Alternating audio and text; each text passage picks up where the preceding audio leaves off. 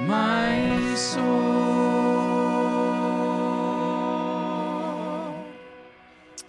Amen, man, so good. If you have elementary age kids, we would love them to be part of our Vine Kids time. They'll be going right out this side door, out that direction to their classrooms. We'd love for them to be a part of that time.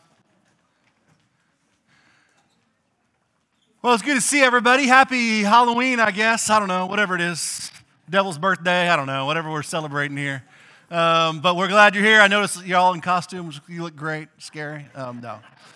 We are glad you're here this morning. It is an honor and privilege to have you in worship with us. Again, I just want to reiterate, if you are here for the first time, it really is our joy. We're grateful that you gave us your Sunday morning. We are honored that you would gather with us. And so you are right in the middle, or kind of actually towards the end, actually, of a series we've been in for quite some time. As I mentioned during announcements, it's been 31 weeks that we've been exploring the book of Hebrews. And the book of Hebrews is hard. It's a really challenging book. And on some level, I've said this many times, it's almost unpreachable because it calls for so much more than we can do on a Sunday morning. It calls for deep theological exploration. It calls for some real deep internal checks of our own self and where we are and what we value. And so it almost needs to be taught in this sort of real deep, kind of lengthy, explorative way that we can't do on a Sunday morning.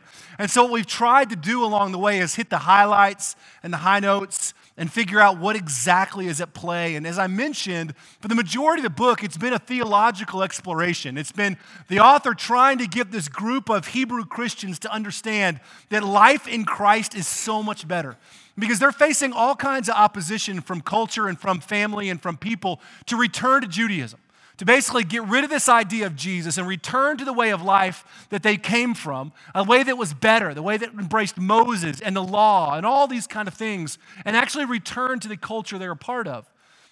And our author is making this plea to say, don't return to the cultural norms that you were a part of. They aren't better. In fact, Jesus is better in every form and every way. And we spent the first 6 weeks exploring why Jesus is better than the angels, better than the law, better than Moses, why Jesus is the great high priest. All of these things our author has been laying out. And he's been making this theological case. He's been building it for the reason Jesus is better. And he's been encouraging these believers along the way to not give up, right? To not give up following Christ even when life is really hard. Even when they're facing opposition and struggle and difficulty, to keep trusting Jesus, believing that God is good and that God is a deliverer, God is a rescuer, God is a provider. We've explored these things over these 30 weeks. And as we got to the end of chapter 10, everything began to turn towards the practical. It was no longer an exercise in why, it was an exercise in now what. So we moved from the why things are to the how we begin to live these out, the now what questions of the Christian faith, which means if I've got these things held in my heart to be true, if I believe that God is who he says he is, if I believe that Jesus is better than all that life has to offer, how do I begin to live out those truths even in my own life? And the author gets extremely practical. And he does it in the context of community. And I've said this before, there probably is no more difficult place to be a believer than to be a Hebrew Christian in the first century in Jerusalem. Because you were at the opposition of all of culture and all of family. You didn't have this historical picture of a narrative of the church to fall back on. You didn't have scripture as we have it today. You didn't have a 31-week Bible study on Hebrews or on the purpose-driven church, or you don't have podcasts. You literally just had each other, and you had the letters that were being circulated, and you had the community. And so you had to decide if this stuff that you were hearing and believing and experiencing about Christ was worth risking your life for. And our author, or really, as I've been saying, our preacher, because Hebrews is really more of a sermon than it is a book per se, or a letter per se, like a lot of the other New Testament letters.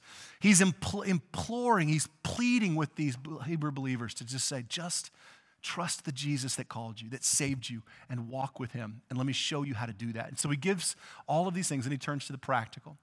And so for the past really month or so, we've been looking, or more than that, probably 2 months, we've been looking at the practical. And so now what we're beginning to see is the practical is going to shift a little bit away from the individual, from what I have to do, what Treb has to do as a follower of Christ, to more who we are as a community and how do we do this together, because the Christian life was not meant to be lived alone.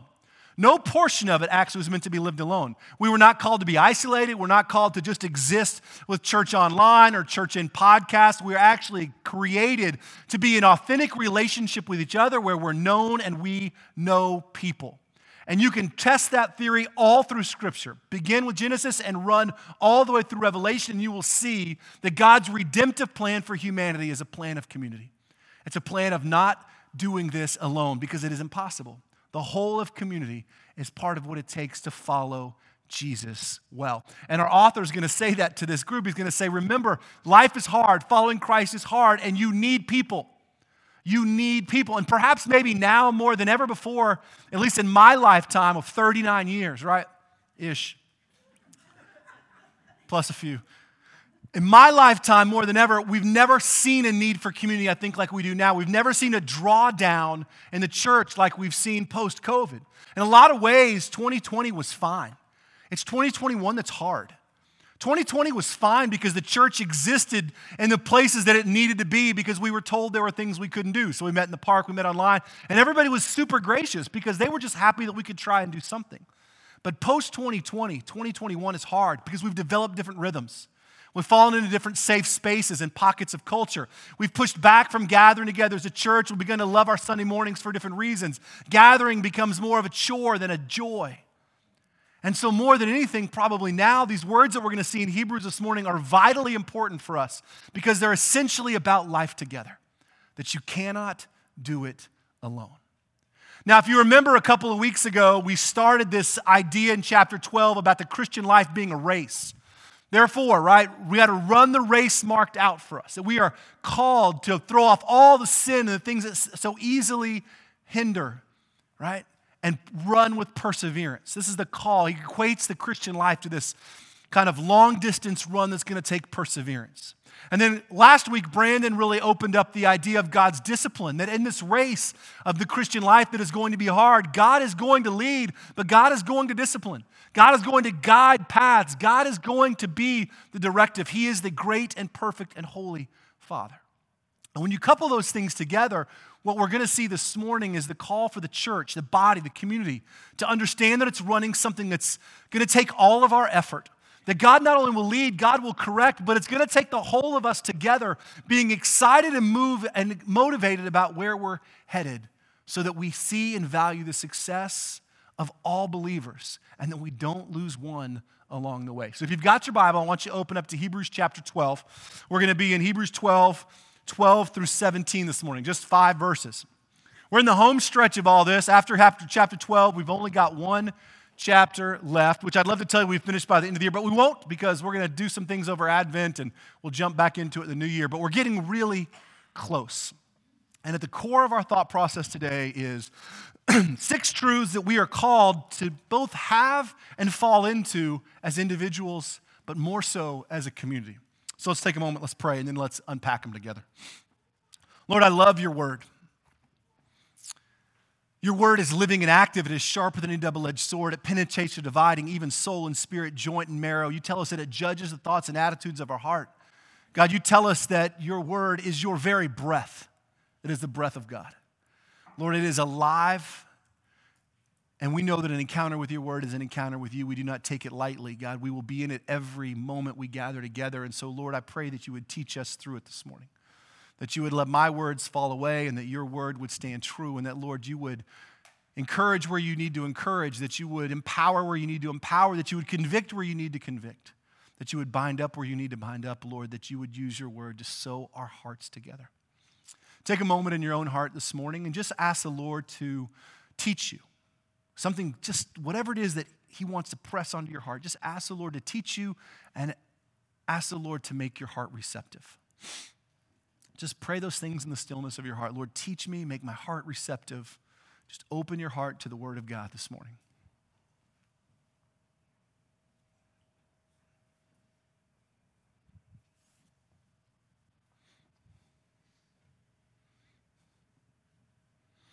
And as we do each week, let's take a moment and pray for the people around you. Everything that unfolds here on Sunday morning is not about you. Be in the habit of praying for other people. Even if you don't know them, pray for your spouse or pray for, hopefully you know them, pray for the other person next to you.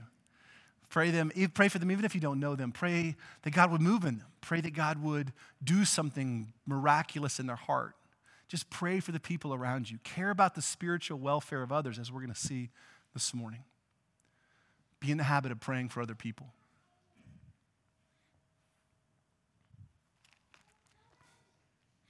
Lord, we turn our entire morning over to you. We ask you to be glorified in our words, in your word, in our prayer, in our worship, all of those things, God, that you would be lifted up.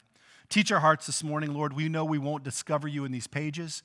You will reveal yourself to us, for you are the God who begins all things. You initiate movement with humanity, Father. We don't discover you. You reveal yourself to us, and so we ask you to reveal yourself to us this morning through your Holy Spirit. In Jesus' name, amen. So, we're picking up on this idea in chapter 12 of this endurance run, this difficult road ahead, that the Christian life will be hard. In fact, he says, we are surrounded by this cloud of witnesses. Sin that easily entangles, throw it off. Run with perseverance the race marked out. Fix your eyes on Jesus, the author and perfecter of our faith. That's chapter 12's opening. And then we move into this idea of God leading, God disciplining, God correcting. God will run this path with us. He will mark it out, and it won't always be easy. We will take the correction from the Lord as this sort of great heavenly Father, great heavenly coach, leader, provider. And then he's going to turn our attention in verse 12 to the community and say, here's a few things that you've got to anchor yourself to as we run this race, because the Christian life, truthfully, it's hard. It's not easy. And this is what he says. Excuse me. Therefore, strengthen your feeble arms and weak knees.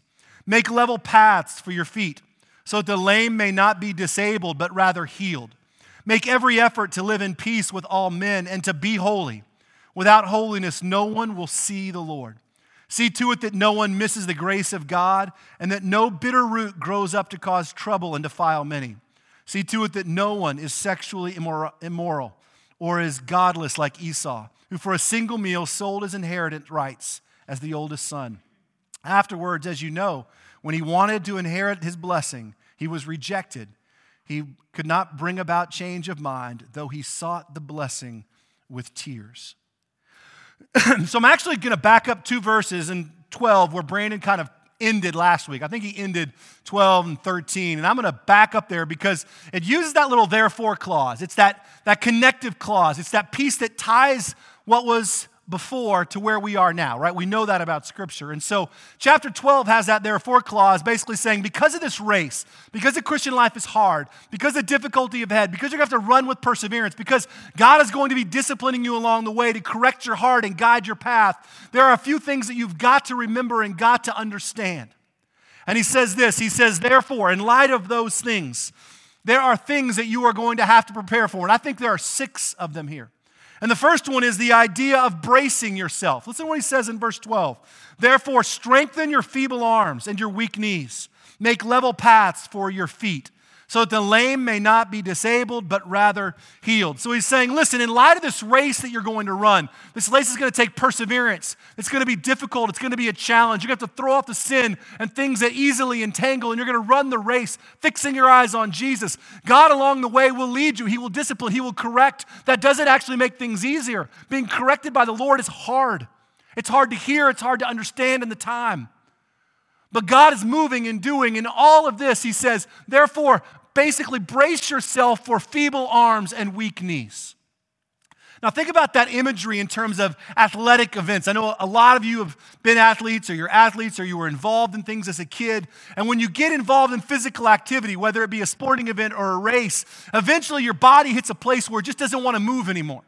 It just gets really hard to keep running, to keep exercising, to keep lifting, to keep whatever it is. And you develop, truthfully, feeble arms and weak knees where your arms don't want to do the work and your knees no longer want to run. The imagery is tied to this idea of the race that's marked out for us, that this Christian life is not a short run, but it's a long run. It's an end game. And along the way, it's going to be challenging. And some of that challenge is because life is hard. Some of that challenge is because you're going to face opposition. Some of that challenge is because you're going to be taking correction from God along the way. But at some point in time, you're going to get winded. You're going to run up against that place in your heart that's just despondent, that's just discouraged, that's just in despair, that just says, I don't really want to go anymore, much less if I could. My knees are weak. My arms are feeble. Like I just am hunched over and I'm drawing breath and I'm winded. And he's giving this imagery saying, I want you to understand what lies ahead. And it's not supposed to be this thing like, hey, get ready, it's going to be terrible. It's more like the reality of life is this. No matter how good things are, there comes a time where it just gets hard. Life just gets tiring. You just get worn out. And you can be walking with the Lord and things can be great, and it doesn't mean that you're not going to get worn out and your legs aren't going to get tired. Rest is real. The need for rest is real. And so our author basically says, I want you to prepare for it because it's what you don't see coming that will kill you. And I want you to understand that part of running a race means that you've got to understand that you are in a body that is temporary, that is going to need bracing, that is going to need help. And that's why community is so vitally important. Is because it's not something you can do on your own. You can't be a great athlete and operate totally as a solo artist. Great athletes have teams of people, medical people, trainers, coaches, people around them that understand the way their bodies move and work to help them heal and be ready.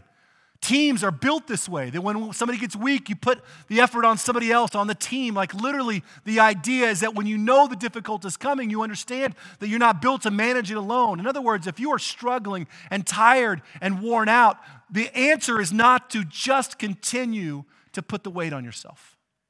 We talked about this last week or 2 weeks ago when we took a little break from Hebrews while we were on our all-church retreat. We talked about spiritual rest. Spiritual rest being that part of our life that is not about doing less, but is about fully giving in to Jesus and carrying the yoke that is light. We talked about the idea of rest being the part of us that just says, I don't just have to push through. But true rest is a spiritual thing, and we got to prepare our hearts for it. And so he says, listen, I want you to brace yourself for the reality that your arms will be feeble and your knees will go weak at some point in time. If you haven't experienced it, you will. Sometimes it happens a lot. Sometimes it happens every now and again. But the truth is we all run into it where life is just hard. It's just difficult. We're just tired. It doesn't have to be something overwhelming. We don't have to have extreme loss and terrible things and our children run away or whatever. It just has to be the fact that we run into a wall and we just feel like we can't go on. And so he says, brace yourself for that. In other words, be prepared for that. And he says, you're going to have feeble arms, you're going to have weak knees. Make level the paths so that the lame may not be disabled, but rather healed. He said, this is a community problem as well. Part of this call is not just for you to be ready that life is going to be hard, but for you to work so that your life can be an encouragement to others. He says, make level the ground where your feet are. Make level that ground so that when those who are disabled, right, when they begin to run, they won't go lame, but they'll be healed. And he's not talking about a physical healing. He's actually talking about the fact that we are called to fight for one another, to level the ground so that those that are having a hard time, those in this imagery who have gimpy legs or feel like they're broken or are disabled in terms of just where they are spiritually, that they may not stumble and live that way forever, but they'll be healed. That the community is called to help level the ground when things are hard. In other words, we're called to shoulder the burden for other people. We are called to carry each other's struggles, to carry the burden. That as Moses raises his staff, the community gathers around him and holds his arms up. The idea of running a race in community means that you are not created to do it all on your own, but that we are called to level the ground so that others won't fall. And this is going to be important as we expose these or look at these other 5 things that we're called to, because part of this call is saying, part of who I am is that when I'm running well, I'm called to level the ground for others. In other words, when the Lord is moving in me and I'm not worn out and I'm running this race and things are clipping along, like part of my heart is to level the ground and look for those who are struggling, to care about other people enough to where I don't want them to trip and to fall and to stumble, but I want them to run and run healthy and be healed. The goal of the Christian life is not to solo cross the finish line. The goal of the Christian life is that the community meets Jesus at the end. It's not an individual race to be run. Yes, there are individuals in it, but we run as a community. And so he says, brace yourself because life is going to be hard. It just is. You're going to get feeble arms and weak knees, and if you don't have them right now, somebody around you does. So work on leveling the ground so that those who are struggling don't stay broken, but they may be healed. In other words, just because you're doing great, don't forget about the people around you, right? See, it's when we're doing poorly that we begin to look around us because we begin to feel alone and we want other people either to struggle or to be in the same place. But when we're doing great, we don't seem to care about the people. And what he's saying is even when you're running, right, work to level the ground. In other words, keep your eyes on those around you. This is a community call. Be prepared because if your arms aren't feeble and your knees aren't weak, somebody else's are. So he said, brace yourself. And then he goes on to that next thing, which is live at peace. Make every effort, in verse 14, to live at peace with all men. And to be holy. Without holiness, no one will see the Lord. That's the second part. Make every effort to live at peace with all men. This becomes the call of the community. And this is interesting, right? Because peace is this idea of concert. It's this idea of harmony. It's this idea that when we come together, we aren't all the same. And so when you make peace, you live in harmony, you live in concert with, you make the voices stronger together than the individual voice. The idea of peace is not one of simply tolerance and acceptance. It's one of actually collaborative heartbeat that bring different pieces together to make the bigger picture better than the sum of its parts bigger than the individual voice, right? It's the idea of living in harmony, living in concert. This is the church, it's the body. One body, many parts. This idea of eyes and ears and arms and knees and feet, of which Christ is the head, is the picture of the church. And then we're called to live in peace with one another. And the church of all places is called to be that place of peace. It's called to be the kind of picture of this collaborative beauty that is the people of God. From all walks of life, all different places, all backgrounds, all heartbeats, all things, right? And we're called to live at peace with one another. In concert and rhythm means we may not vote the same, we may not act the same, we may not think the same, we may not use the same language, accents, backgrounds, but the truth is that we all follow the same Christ. And therefore that uniting factor is the idea that we are called to live at peace. But the kicker word in this text there is the word all. Because it's one thing to fight to live at peace with a person in the same pew, I can kind of get behind it or whatever, but when it becomes the idea of living at peace with all men, life gets hard. Because you will get hurt, you will get burned, there will be bad relationships, someone will betray you, someone will hurt you, and they will hurt you deeply. The world will not care about you at times. The world will want to chew you up and spit you out, especially as a follower of Christ, yet our call here is to live at peace with all men or all people. And I find this uniquely interesting because it's not somebody else's responsibility to live at peace. It is actually the responsibility of the follower of Christ. So if you're waiting for someone else to come and apologize and make it better for you, you will wait for forever. Because it's not their job.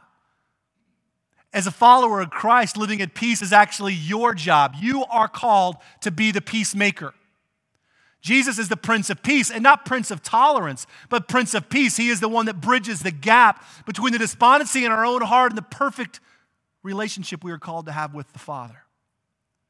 Jesus brings peace on earth because he reconciles the idea that we were once alienated in our mind, enemies of God because of our evil behavior, but through Christ we are brought into harmony in relationship with the Father. That's why Jesus is the Prince of Peace, not because he comes and teaches us all to hold hands and sing Kumbaya. And we are actually called to carry that same weight of peacemaker, which means living at peace with the world around you doesn't mean that we tolerance at all costs, that we cave to the moral ambiguity of culture. What it means is that we rightfully stand up and fight for the peace that comes from reconciling relationships of a broken world to a true, real, living God.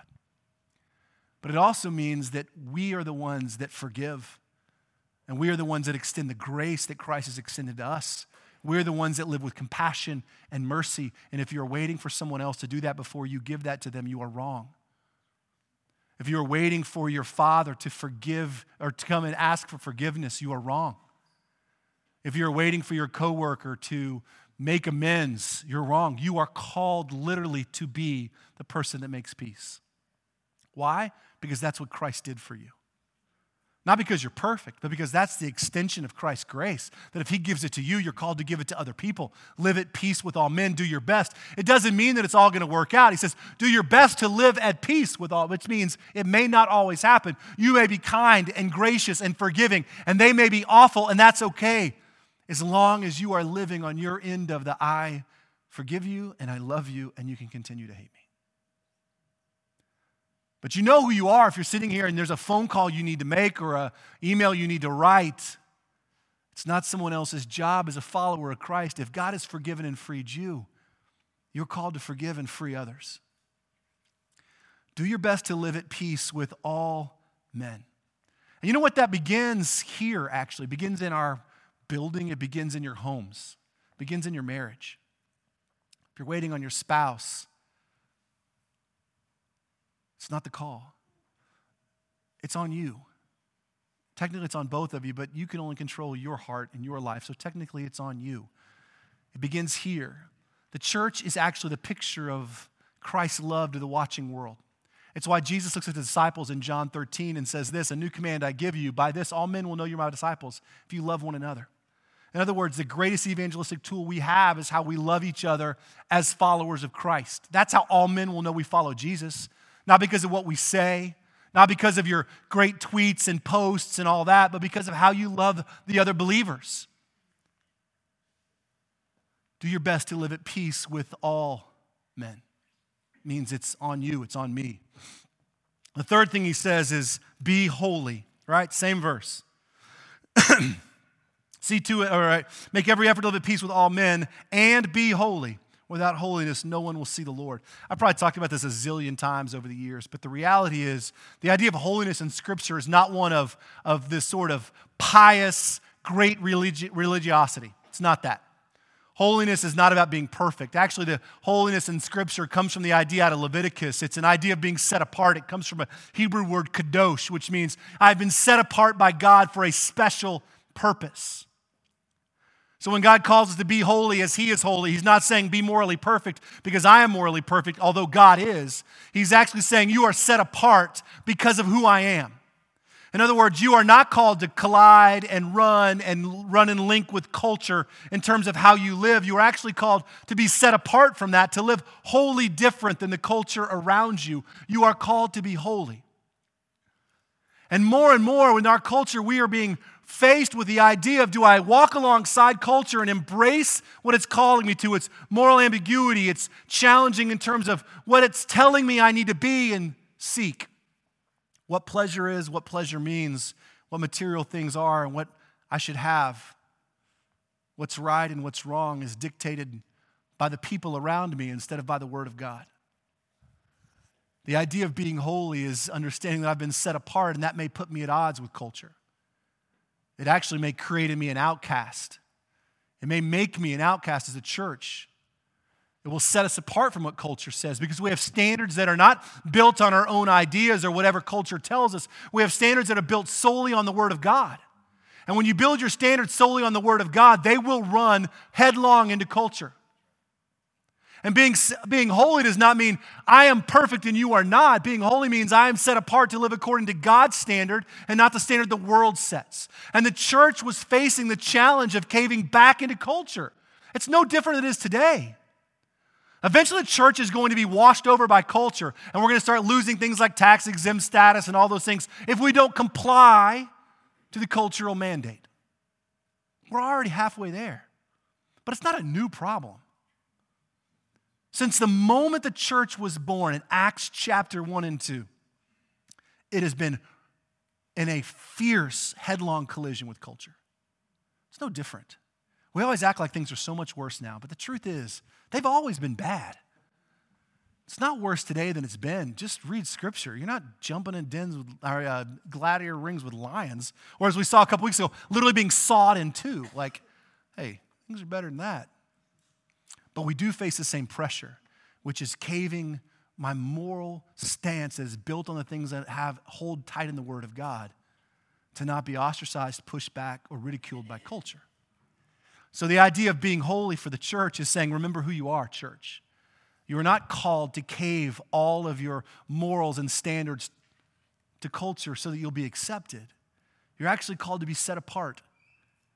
And it's going to become harder and harder to be the church over time because they're going to shout you down.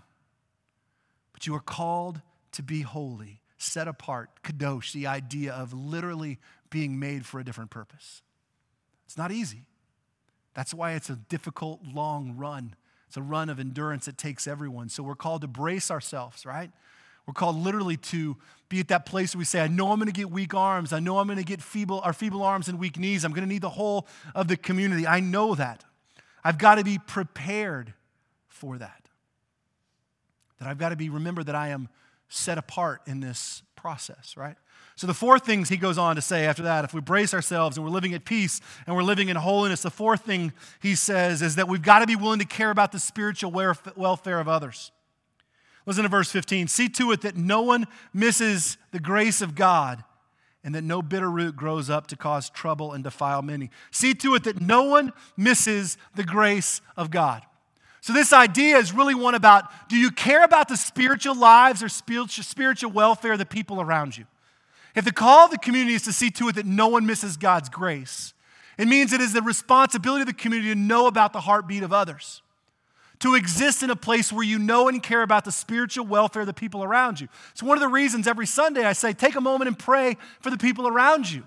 Because everything that unfolds here is not about you. We've been lied to by our church culture to say that everything we do on a Sunday is about you. To come in and pick and choose what you want and make sure that you feel good when you leave. And we're going to try and have every possible option for you and your family so you'll want to come back. That's garbage. The reality is the church was called, right, to be a community that brings our talents and gifts and says, this is what I have to offer the community, not what the community has to offer you.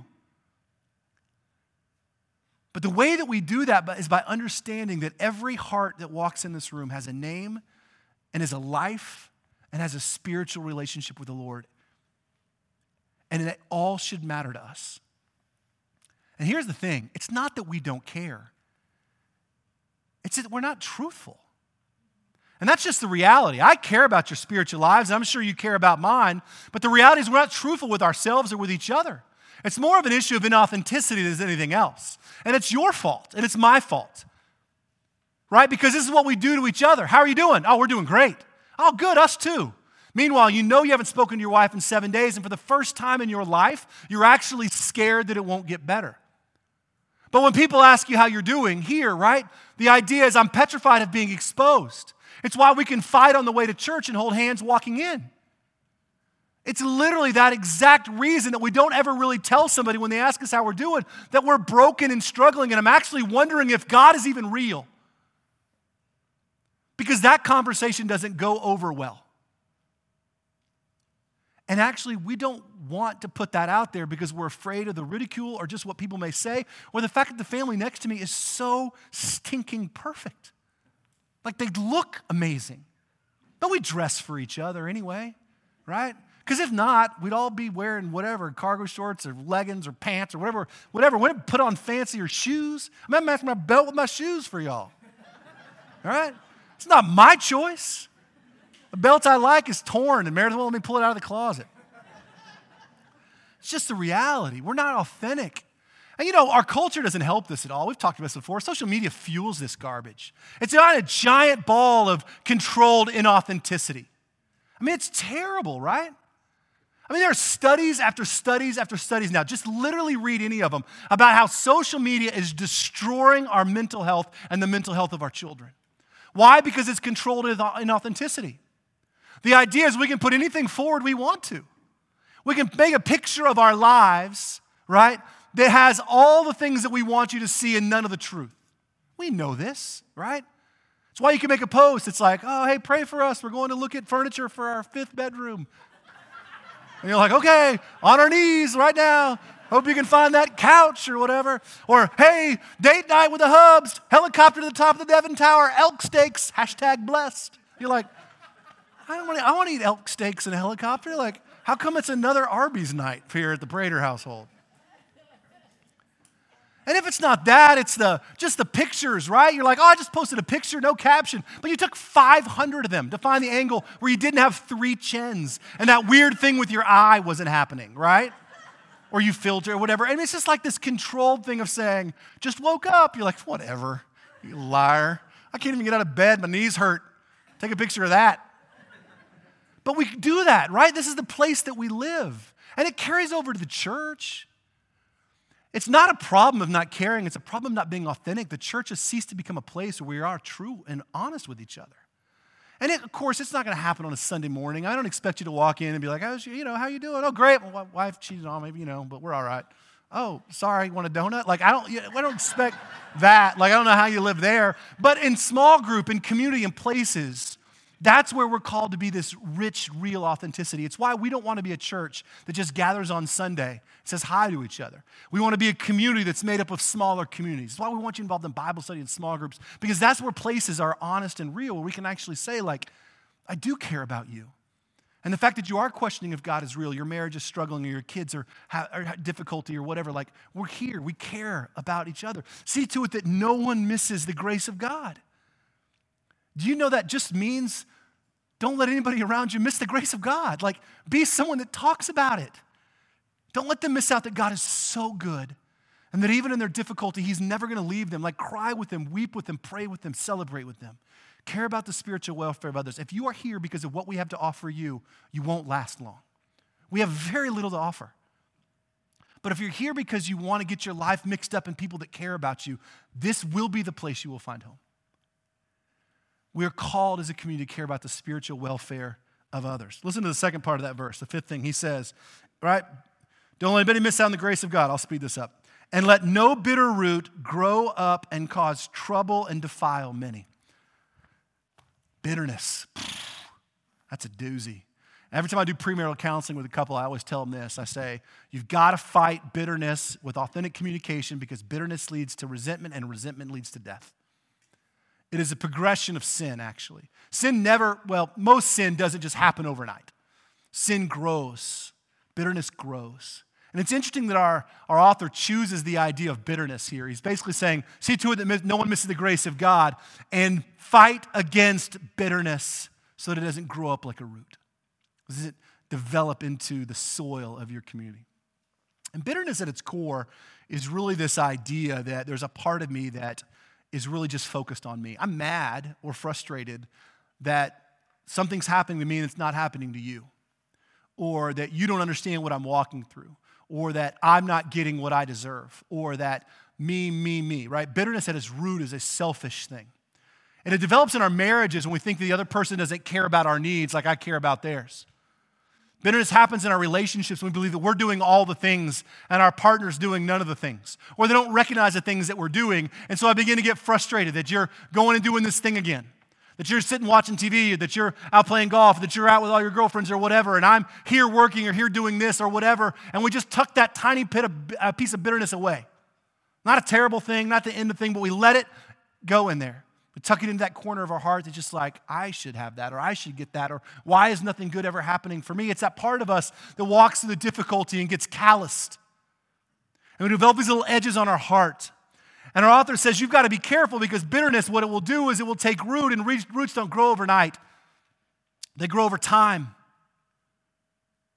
And he says that those things are poisonous, and they're disastrous, and they're deadly. And they're deadly in relationships, and they're deadly in church. The greatest way to fight off bitterness is to stay tender. See, because bitterness leads to hardness of heart. It leads to frustration. It leads to me not wanting to put my feelings out there, my heart out there, my life out there, because I don't want to care. I'm more mad at what I'm not getting, what's not happening for me, the recognition I'm not having, or the fact that your life is so great and mine is not. But when you stay tender, both to the hurt in other people and the hurt in your own life, and believe that God is good, all the things that we've experienced in Hebrews, that God is better, that God is good, that God is rich, that God has a plan and provides for your life, even in this long-distance race that's got difficulty in it, if we stay tender, we fight off bitterness. And if you stay tender in your own heart and towards other people, and some of us in here truthfully need to reevaluate our tenderness level, because we have been really tender and wonderful to other people, and really awful and hard to our spouses. We've been really kind and gracious to our friends, but really difficult and challenging to our children, because they've rubbed those areas or pushed those buttons, or I've really become callous to the people I work with, or to my heart, or to my boss, or to whatever. Like, tenderness is the cure-all for bitterness. It's actually caring and fighting against the fact that this whole thing is about me. But here's the great thing about it or the interesting thing about it to me is that bitterness is contagious. He says, look, that root grows up, and you know what it does? It defiles many. your bitterness is poisonous. It's poisonous to your marriage, to your family, and it's poisonous to the church. Bitterness is contagious. If you haven't experienced, you haven't walked in a marriage in a long time, right? Maybe you've not been married, you haven't been in a marriage for a long time, you may not get how quickly bitterness becomes contagious.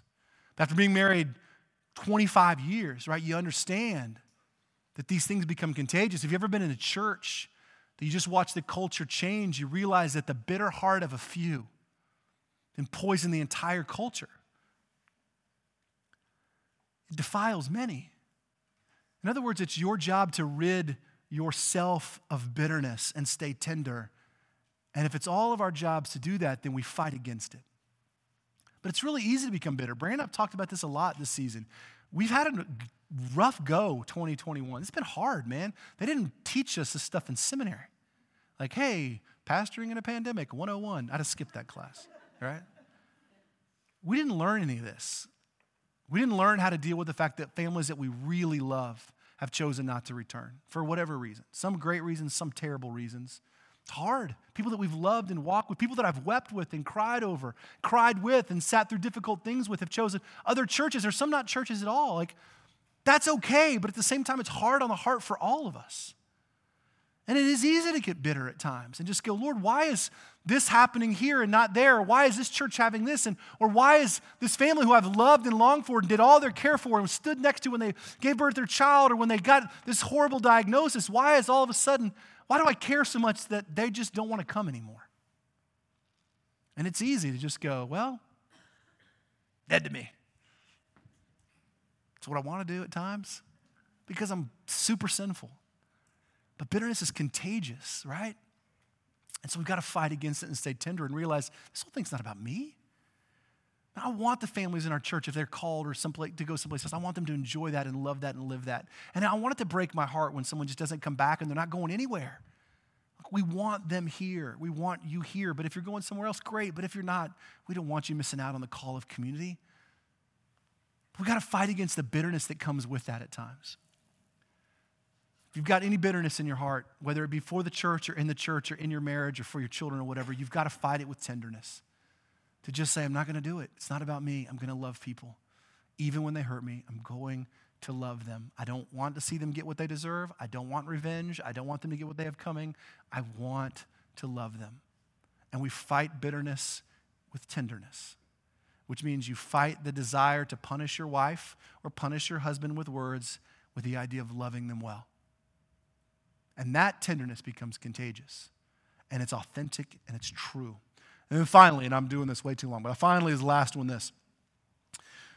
So we've got this idea, right? Brace yourself, live at peace, be holy, care about the spiritual welfare of others, guard against bitterness, and then finally, fear and flee sexual immorality. Listen to that last section. It says this, verse 16. See to it that no one is sexually immoral or godless like Esau, who for a single meal sold his inheritance rights as the oldest son. And afterwards, as you know, when he wanted his inherit the blessing, he was rejected. He could bring about no change of mind, though he sought the blessing with tears. So he says this, listen, as a community, you've got to fight against sexual morality and living life like Esau. What our author understands here is that this idea of sexual gratification or this idea of sexual morality or this idea of living life like Esau is one of fighting the urge to seek pleasure for the temporary right now. At the end of the day, sexual immorality is just seeking pleasure for myself now, right? It's desiring gratification here and now, whether that's through an adulterous relationship or whether it's through, pornography or whatever it is. Like, it's the give it to me now, that I just want pleasure for myself. It's the idea of instant gratification, which is what Esau was. Without getting too much into the story, Esau was his oldest brother who had a birthright. And he came in from hunting one day and he was just super hungry. And so he decided that he would trade his birthright for a bowl of soup.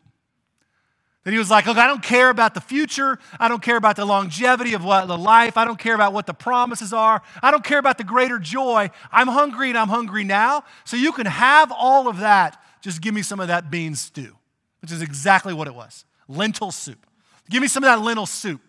You can have everything that the future promises me. I'm hungry now. So Jacob was like, and his mom was like, sure, go ahead, have some stew. And Jacob inherited his birthright. And then they tricked the father, of course, into giving a blessing. And Esau has this epiphany where all of a sudden he doesn't want that anymore. He's like, actually, I want my birthright. That was kind of stupid. And so he goes and tries and gets the blessing, but he's rejected, even though he goes back with tears, because Esau's not sad about his sin. He's sad that he lost his birthright. He's not broken, has a contrite heart. He was fine with trading it. He just wanted it back now that his belly's full. What our author's saying is you're going to be faced with a lot of things that want to take your heart and instantly gratify whatever your desires are. The material world works this way. It works this way. I mean, it is the way that advertising functions in our culture, which is we want you to see what you could have right now and do whatever it takes to get it. Buy it on credit, trade for it, whatever it is to get that now. That'll satisfy you. And what does it do? It never satisfies, right? Sexual sin is the same way. It never satisfies because it's not the greater joy. It's not the greater promise. It's the actual fulfilling of a desire I have now, which never leads to the glorification of God and the endurance of his great promises and the greater joy. It always leaves empty. Like Esau, I was hungry. I don't really care what I gave up. I just want here and now. The church is always pressed with this. The believer is always pressed with this, to choose the instant gratification over the promise of the greater joy of God. That's why saving yourself sexually for marriage is about the greater promise and greater joy as opposed to fighting the instant desire for gratification or of the flesh. This is the challenge of the great Christian life, which is, do I want relief, gratification, or whatever now? Or do I want the greater joy of following Jesus that ends in maturity and depth and richness? Do I want a series of one-night stand relationships, or do I want the length of a 25-year marriage of a partner that I love and care for? Well, in that moment, the world will say, choose the moment. It does it with everything. Choose the moment. Choose anger. Choose bitterness. Choose worry. Choose anxiety. Choose to fight. Choose revenge. That's the world. You know you want it anyway. It'll feel so much better if you can just put that person in their place. Send that email or that text. Be snarky, be mean. Just do it. You'll feel better afterwards. It's the culture of instant gratification. God says, how about ridding yourself of bitterness? How about pursuing being holy? And see where that leads us and gets us, and try and win the heart of the person and care more about that than you do about making sure that they get theirs or that you get yours. And the scary thing about that is Esau decided, he had a change of heart. He all of a sudden was like, man, I want my birthright back. But Esau didn't have a heart of repentance. When we go to gratify the self, right? A lot of times we want to go back to what it was just because we don't like what we lost, not because we broke God's heart. The Christian life is actually a life of repentance. Martin Luther actually said it best. He said the entire Christian life is actually built on the idea of repentance, meaning that we will fail and God will forgive if our hearts are contrite and broken and we return to him. God is a God of freedom and forgiveness. But it is built on the idea of the broken and contrite heart. It's built on the idea of repentance. And repentance is understanding my sin, pleading for forgiveness for it, and God graciously giving it. Repentance is not, oh, that's crappy, I really wish I had it back, so God, can I get it again? When we pursue the gratification of the world, we do see what we lost. We would like to have it back, but until it breaks our heart, we don't truly know what freedom and forgiveness and repentance look like. If you've sinned, if you've struggled, even in this idea of sexual morality, you're not beyond the realm of being redeemed by the Lord. The idea is that God can redeem all, but let it break your heart. Go before the Lord with a broken and contrite heart, saying, God, I've chased the world. I've chased sexual or instant gratification, but I no longer desire that. I want you to free me from it. And God, it breaks my heart. And so I come to you asking for forgiveness. And the God of all creation will free you. But it lives in the place of repentance. So he's not saying that sexual morality puts us out of the boundaries of the community. He just says that when you do sin, when you do blow it, when you do mess up, have a broken and contrite heart about it and repent for it. It doesn't just have to be the sexual side. It's anything that we go to please ourselves with. So if you've been mean or ugly or rude, if you pursued bitterness or revenge or hatefulness, or you sent that mean text message or that passive-aggressive whatever, repent from it. Don't let it become something like Esau that you're only sad for because you sent it. Be a person that is moved by this contrite and broken heart. Now, this becomes the picture of the community, right? He said, this is why we run the race together, because oftentimes we don't see these things on our own. We need the community to come alongside us and say, Trevor, I know you so well. I've walked with you. This is not who you are. Like, how are you doing? The community often understands the sin and the struggle of the community. It's why we exist, to know and be known. When you live isolated in the world, at home, in your room, or in your house, without getting exposed to community, none of those things are on the edge of being seen. But when you live in community, you let people know your heart, the Lord uses those things to identify the struggles. Sexual immorality becomes something we don't fall into as easy because we have the community of people that love us and care for us. We have pictures of healthy marriages and beautiful relationships. And we hear stories of how that's ruined and hurt and defiled people. And we get mutual encouragement and accountability. It's why knowing and being known is a vital part of the Christian community. It's important. And it's why this race is called to be run together. Literally together. So he says, listen, brace yourself, right? It's coming. It's not easy. Fight for each other. Don't let anybody fall into this trap, right? Level the ground. Get your feeble arms and your weak knees and get your team of people around you and watch for the hurt of others. See other people that are broken or that are crippled, that are struggling, that are hobbling, and level the ground for them. Like, be their champion, right? He says, live at peace with people. Live at peace with people. Be holy. Seek to live this set-apart life. Care about the spiritual welfare of others. Like, this whole thing isn't about you. Like, know them and let yourself be known. Guard against bitterness and fight the instant gratification that comes from things like sexual immorality or just the desire to please yourself. This is how the community is called to exist, and this is why more than ever we are called to live and engage in this together. Let's pray. Lord, we thank you for the opportunity just to open your word this morning. The truth that comes in hearing these words, although we know them to be true, Lord, having you speak them to us is important because it's a reminder of just the vitality that we are called into as a community, the life-giving nature of the community of God.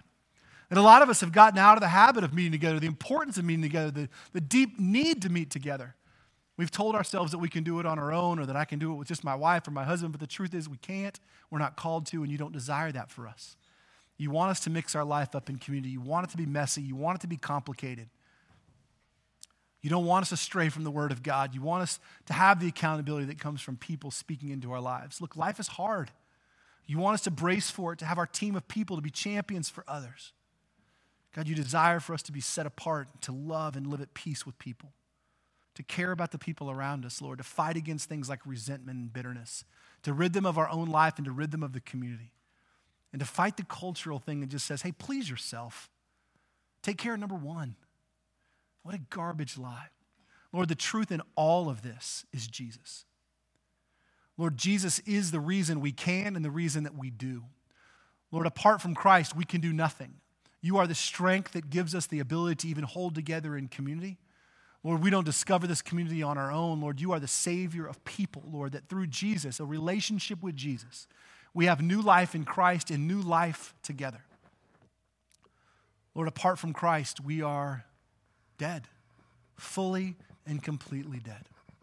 And so, Lord, we ask this morning that as we talk about living and doing these things in community, we understand them in the context of a Savior that rescues and redeems and empowers and strengthens and guides and leads. And then the whole idea of Hebrews is that Jesus is better. And so, Lord, these are not things we are called to do on our own. They're things that we're called to do in relationship with Christ, to surrender our desires to His, to give fully over to the lordship of Christ, so we as a community can demonstrate the love of Christ to the watching world. Let's stand together and close our time in worship this morning.